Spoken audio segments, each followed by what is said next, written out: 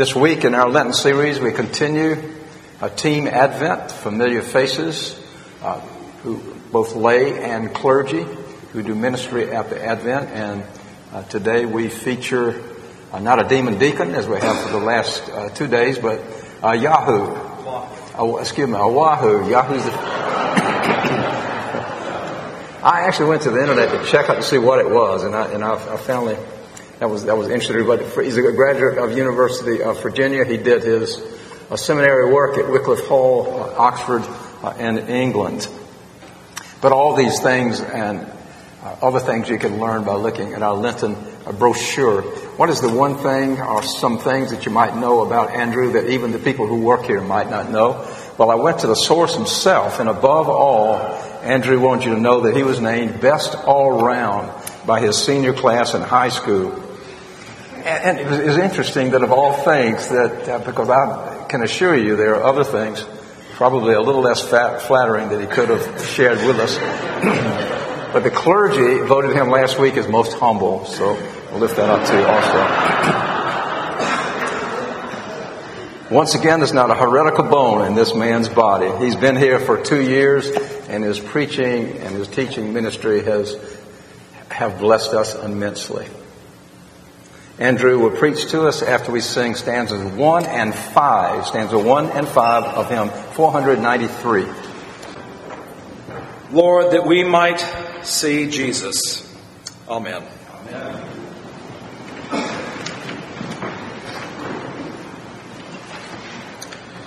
Reading from John's Gospel, the 5th chapter, beginning with the first verse. There was a feast of the Jews, and so Jesus went up to Jerusalem. Now there is in Jerusalem by the sheep gate a pool, an Aramaic called Bethesda, which has 5 roofed colonnades. In these lay a multitude of invalids, blind, lame, and paralyzed.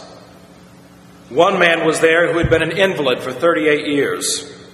When Jesus saw him lying there and knew that he had already been there a long time, he said to him, "Do you want to be healed?" The sick man answered him, "Sir, I have no one to put me into the pool when the water is stirred up. And while I am going, another steps down before me." Jesus said to him, "Get up, take up your bed, and walk." And at once the man was healed, and he took up his bed and walked. Now that day was the Sabbath. So the Jews said to the man who had been healed, "It is the Sabbath, and it is not lawful for you to take up your bed." But he answered them, "The man who healed me, that man said to me, 'Take up your bed and walk.'" They asked him, "Who was the man who said to you, 'Take up your bed and walk'?" Now the man who had been healed did not know who it was, for Jesus had withdrawn, as there was a great crowd in the place. Afterward, Jesus found this man in the temple. The word of the Lord. Thanks be to God. When I was in seminary, we were required every year to do a mission. And they were pretty substantial missions where a number of students, almost the entire seminary, would go to a city or a place in England, and we would hold Sunday services, we would do evening things, we would hold all kinds of events, and we would go to great lengths to try to attract people's attention. And Michael Green, who is a well-known evangelist in England, would head up these as the evangelism tutor where I went to seminary. And Michael was pretty perceptive, and he was able to place people right where they needed to be in the missions that we went on. And so we all boarded in our cars and headed off for Plymouth, England. And as we were there, Michael pulled me aside and he said, "Look, I have the perfect venue for you. I want you to go and address a ladies' auxiliary group who are having tea." And he said, "It is the perfect group for you." And I walked in, and the youngest lady in the room of about 40 was 70 years old. And Michael's right, because my wife even knows that my demographic is basically over 70, under 7. I have that one down. And while there, we sat down. The china had been brought out. It was a lovely event in this large hall, and we all gathered round. And the idea was that they were going to ask me questions. about faith or whatever it was that they would like to ask. And one of the younger ladies in the group, who was around 70 years old, stood up and she said, I want you to know that I ministered to my husband while he was dying of cancer. And it was a very difficult time for me. And he died, and now I've met someone new, but I don't want to marry them. And I saw some ladies leaning in, meaning that there were some others dealing with similar situations. And I thought that it was a curious question, and so I asked her to draw it out a little bit. And what was very clear is what she was struggling with is even though she was no longer married to her husband, and he had died of cancer, that she had really not ever gotten over it. In fact, in the midst of now with this other man, she said that she would still take his handkerchiefs out and iron them. Well, this afternoon, we have a man who is a lot like that woman. Many of us struggle with things in life. It might be an illness. It might be a besetting sin. It might be a circumstance, and we long to be freed from it. We pray that God would heal us of it. We pray that God would remove it from our lives.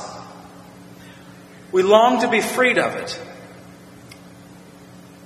But what we found is the very thing that we long to be freed from has become part of who we are.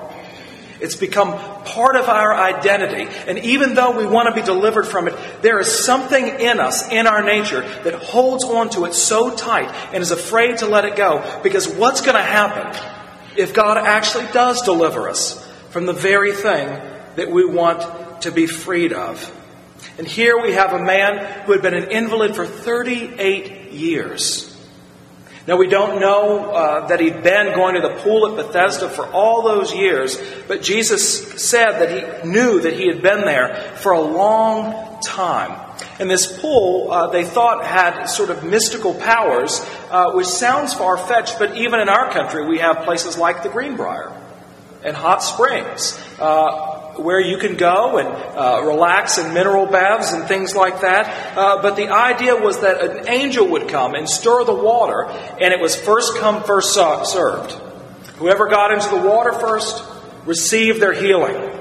And so this man had placed himself in this beautiful pool where lots of people would gather. It was a public place. It's a little bit like out here in the garden that we have. It's a nice place just to sit and have lunch, and they built some colonnades where you could sit under there if there was inclement weather. And here this man was, and day after day he made his way there, maybe with the help of friends, maybe on his own. But he knew that because he had trouble getting there, he had to get up very, very early. And even then he had to get there very, very early because he had to be the first in. And yet day after day went by, and just as he was about to get into the water, someone went ahead of him. He was looking for deliverance. And Jesus asked him a very curious question. Do you want to be healed? You'd think that that would be rhetorical. But Jesus is actually asking this man, do you really want to be healed? We know, because he didn't recognize Jesus or know who healed him, that he didn't even look up to answer Jesus.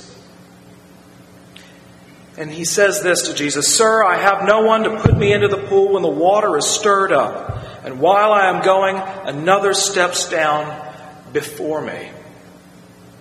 You see, this man had in his mind a very definitive way about how Jesus might heal him.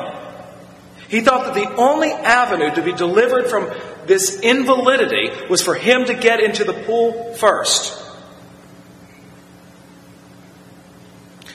But what's curious about this is that this is a very public place. He was a known commodity because when they were in the temple, they recognized him.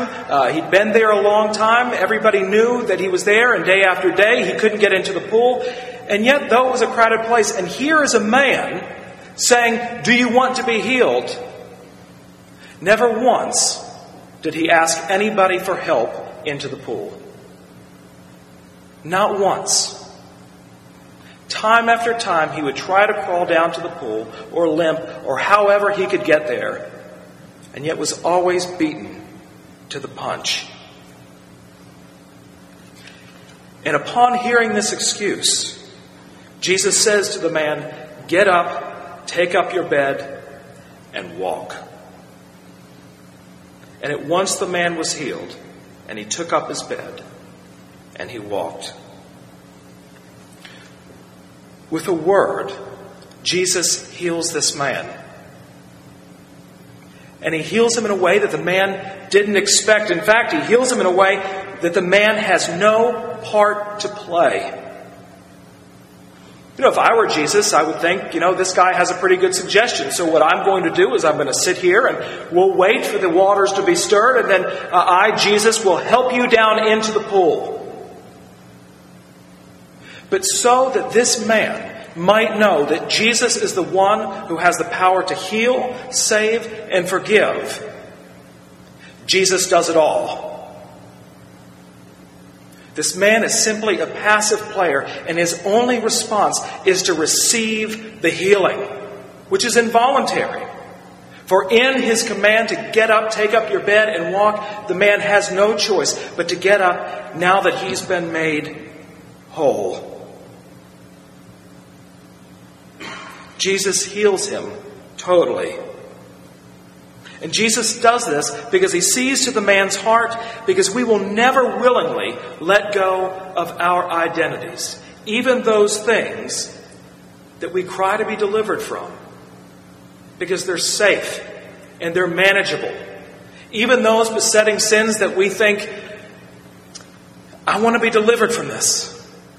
I know that I need to let go. We come up with our master plans as how we might go about them, and especially in the season of Lent, you might be attempting that. But in fact, the more that we concentrate on those things that plague us, the more that we think about them, the more we try to manage them, the more they get a hold of us, rather than us getting a hold of them. And we find that our very definitions are wrapped up in those things that we ask for deliverance from. And here in this story, we find that the focus is not on the object. It's not on his invalidity. It's not on the man's struggle, but it's on Jesus.